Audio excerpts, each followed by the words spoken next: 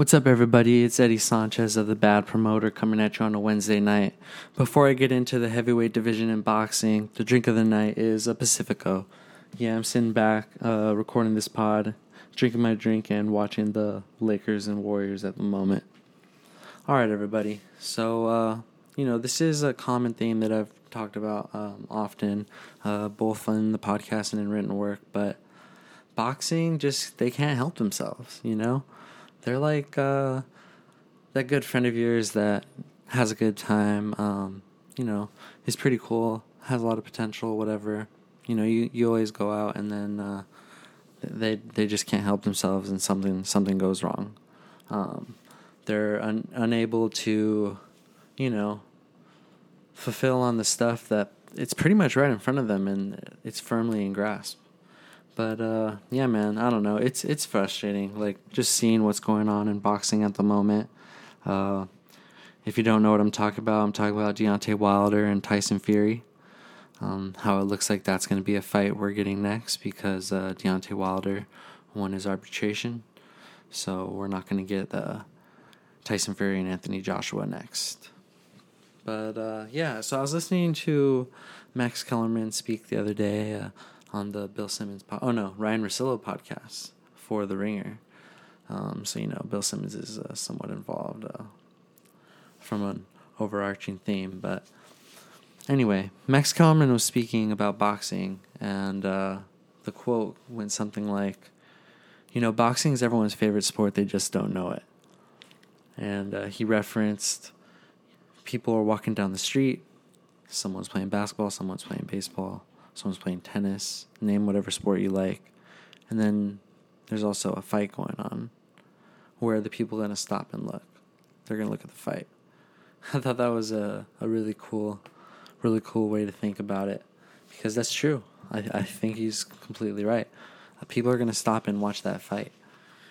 So when you have a sport like boxing, which is, stand-up combat, no takedowns, no wrestling, none of that.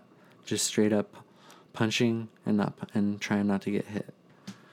So when you have a sport like that, that's should be like extremely popular, should be probably higher up in terms of the amount of viewership at the moment and the amount of popularity on, say, social media, whatever. Whatever metric you want to look at, they should be one of the most popular sports in the world right now. And of course they are popular. There's a lot of fighters that make a good amount of money. The promoters obviously make a ton of money. But when you compare it to NFL, when you compare it to the NBA, even still the MLB, UFC, if you want to get really close with it, all these sports are just talked about by a much younger audience on average and just have a better capability of being covered. People are interested in the fantasy aspect of those sports. So, I don't know. There's just a lot of things that those sports have done to evolve in terms of sport and fan engagement. And boxing, on top of not really doing that, they just can't help themselves in terms of the political aspects of it. You have the promoters that don't want to work with each other. There's no one to hold anyone accountable because it's essentially a sport with no owner.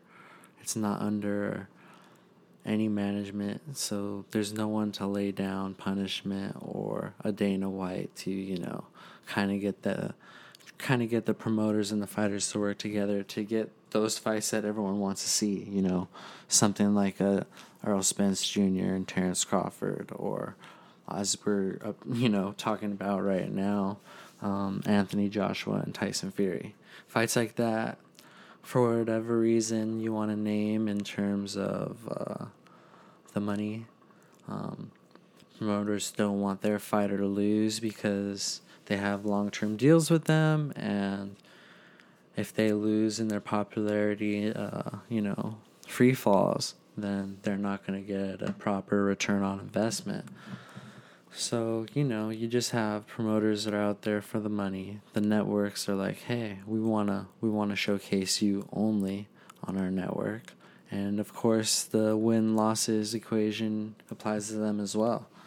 And then the fighters, they look at a guy like Floyd Mayweather, who somehow found a way to maximize his earning potential and literally make the most money out of any athlete for professional contracts when you don't include like endorsements and stuff like that. He's made the most money off of the athletic ability of himself, and how he was able to manage his career and get the right people in his corner that could lead him towards his aspirations.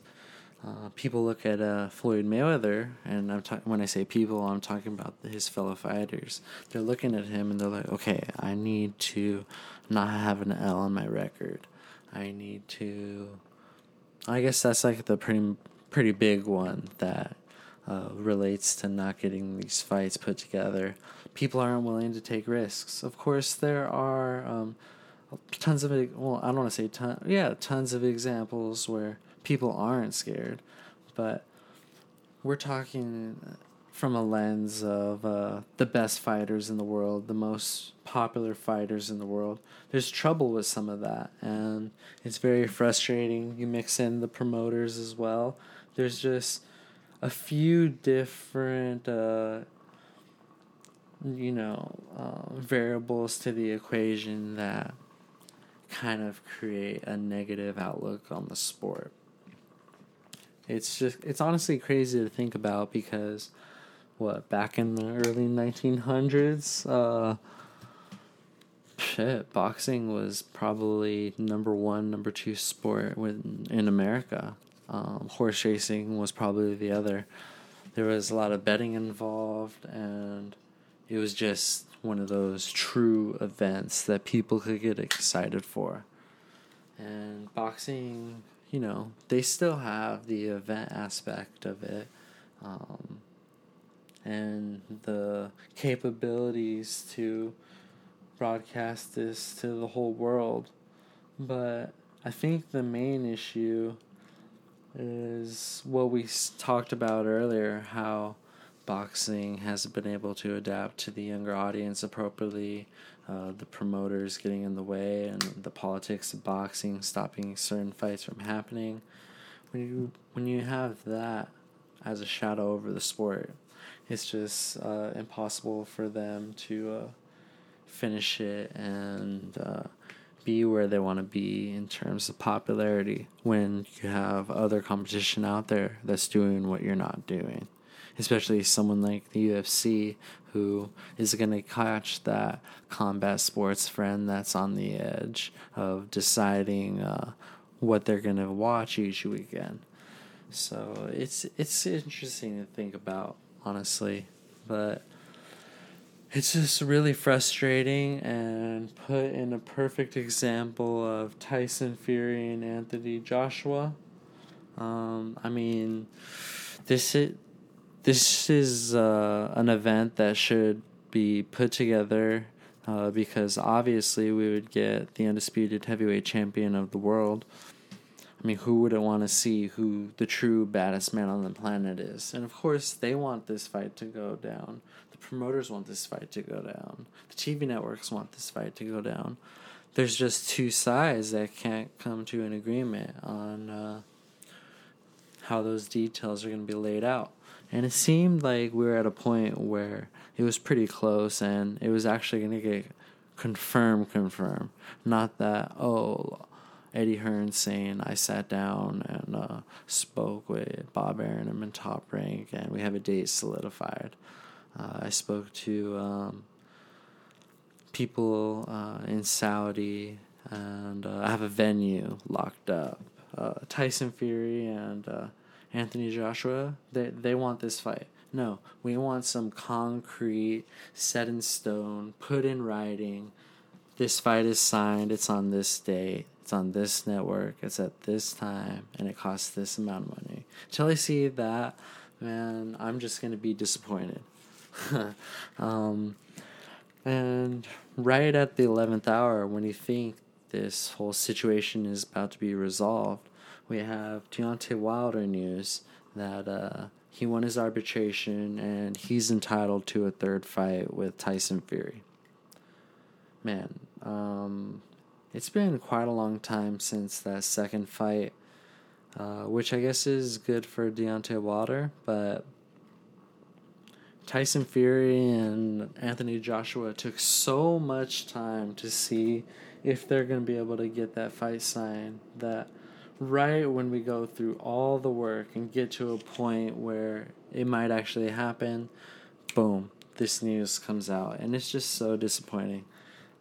I guess to make it worth it to fans, I hope Deontay Wilder somehow can pull off an amazing feat and knock out Tyson Fury, give him his first loss. Because if it's anything like the second fight and it's a complete and utter domination by Tyson Fury, I'm going to be so disappointed that we had to waste that much time, risk injury to him or Anthony Joshua from whatever his next fight is going to be. It would be a disappointing situation, but if Deontay Wilder can win that fight, that'd give him his belt back, and Deontay Wilder and Anthony Joshua would be the logical next fight, and I think American TV networks would love that to happen. Okay, so there aren't any official details on when that fight will happen or not. So for now, the news is just that according to the arbitration winning, this fight is going to happen by September 15th.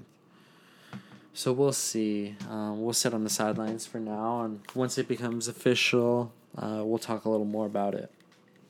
But Anthony Joshua, in the meantime, will likely have to fight Alexander Usyk.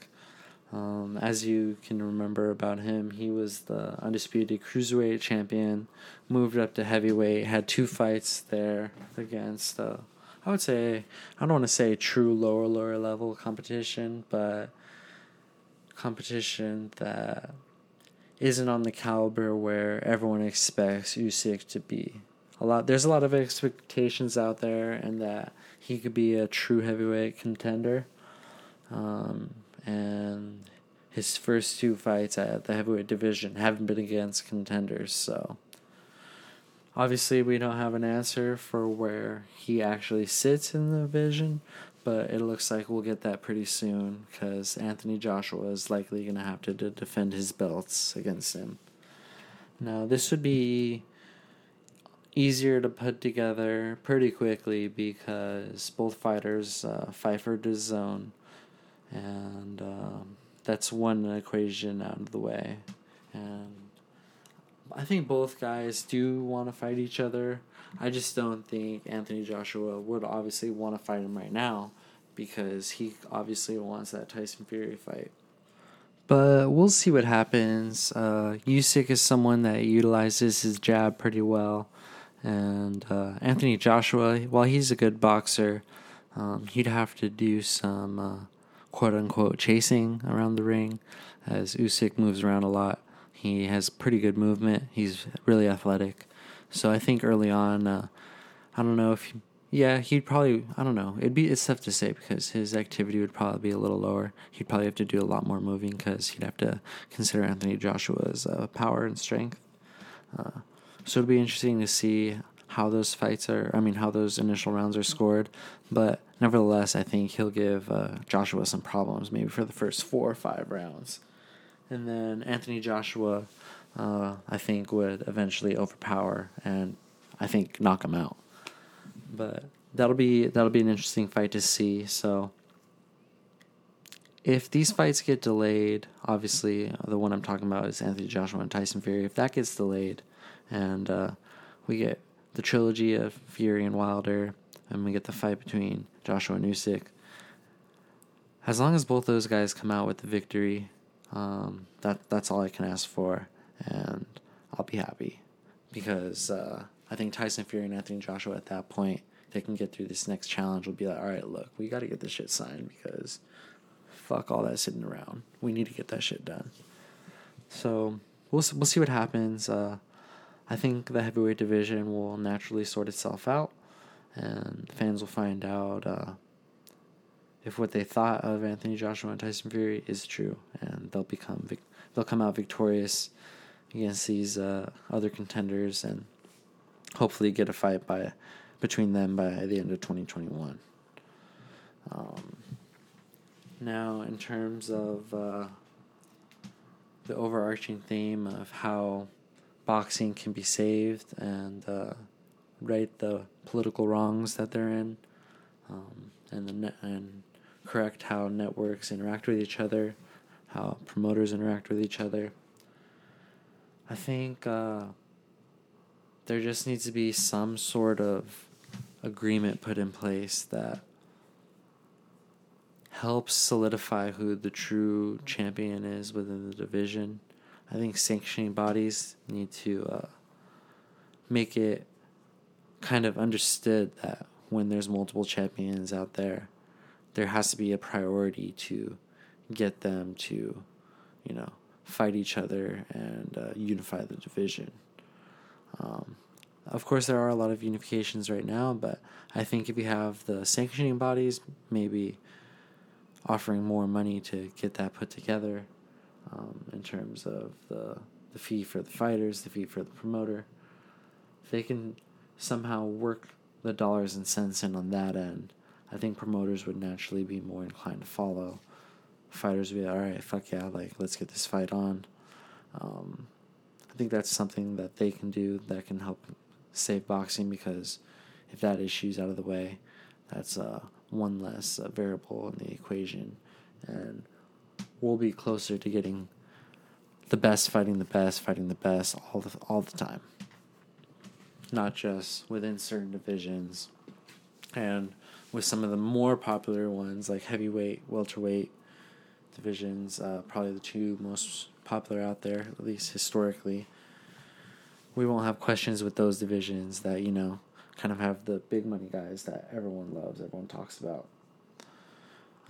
I think once we get to that point, if we can ever get to that point, they'll be able to get that fan base going. They'll be able to get younger people more involved with the sport.